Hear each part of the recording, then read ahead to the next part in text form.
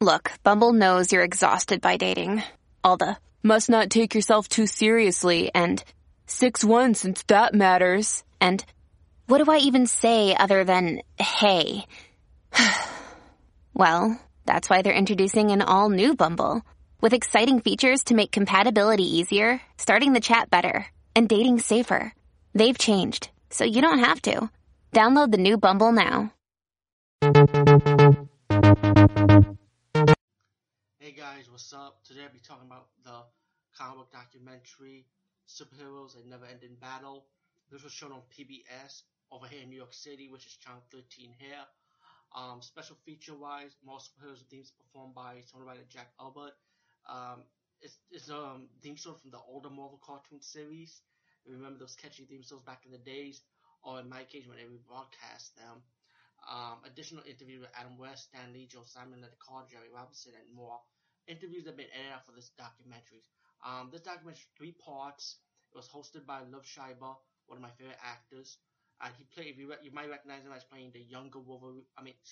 The younger Sabretooth in the Wolverine origin movie. And I like how they set it up. It's like I said, it's 3-part documentary. It's not like all together. It's separated, so you can select the ones you want.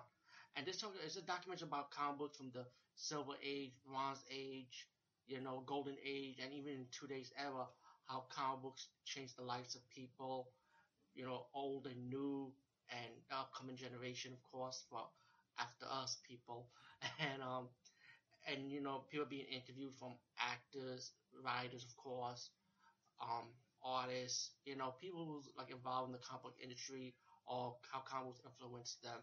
It talks about Superman, Batman, and other characters too, like the Shadow, and you see some old school characters too.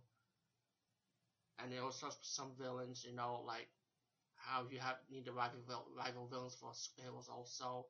How comic books, how they need to be out of their shelf in the comic book format to other media outlet platforms like video games, TV serials, radio shows. Back in the older days, they had like radio shows hosting these comic book characters to introduce them for the radio audience back in the heydays before television. How merchandise. It also talks about how comics affected people from World War II. How there was a character they developed Captain America to give hope to America, like the soldiers in World War II, for example.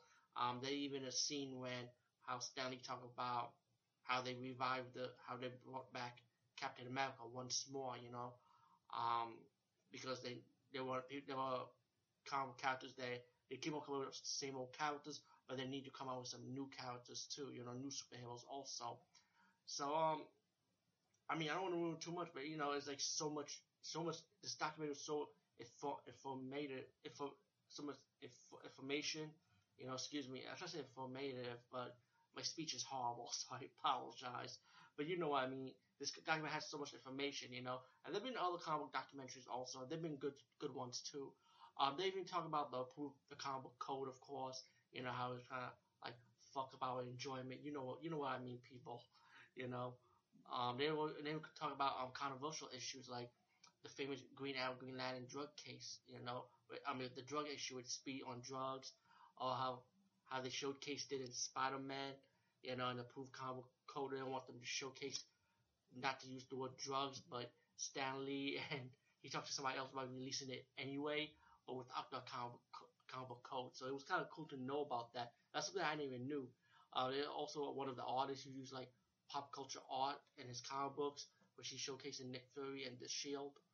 And Andy Warhol also mentioned in this documentary because of his pop culture art and how comic book influenced him also, which is kind of cool to see that too.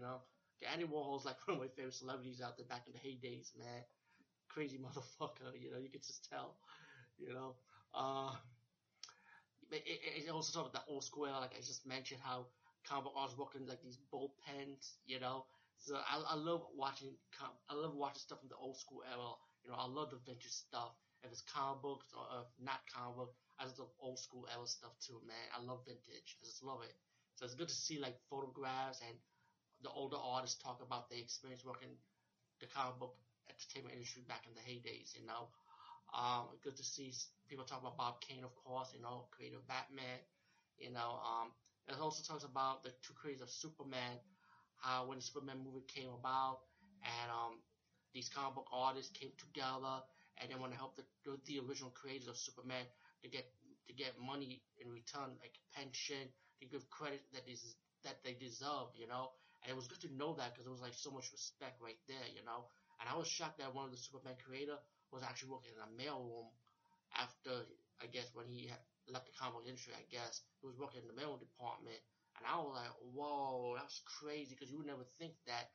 And as a guy like me, I work in mailroom, and I know how that feels, man. I was like, damn, you work in mailroom? I work in mailroom too, It's like kind of weird, just to see that because you would never think, And it's just so much stuff. Oh, you also got Todd McFarlane, of course, and Jim Lee, of course, and this documentary in the second part, when you see them talk about how they work for Marvel Comic Books. Of course, we all know the history of that when they left Marvel, and they have like a group of younger artists work together to form Image Comics, So I always love to watch Todd McFarlane's interview because they're always like so interested. He gets down to the point. I like his style. They would talk about the horror comic book era. Like I said, I mentioned about the Proof comic book code. They talk a little bit about the horror comic book era, the noir, the suspense comic book, crime comic books like era. And there's also another documentary DVD movie when they talk about the comic book horror era, which is like a big documentary on it. So it's on Netflix, that I know. So check it out. Just Google it.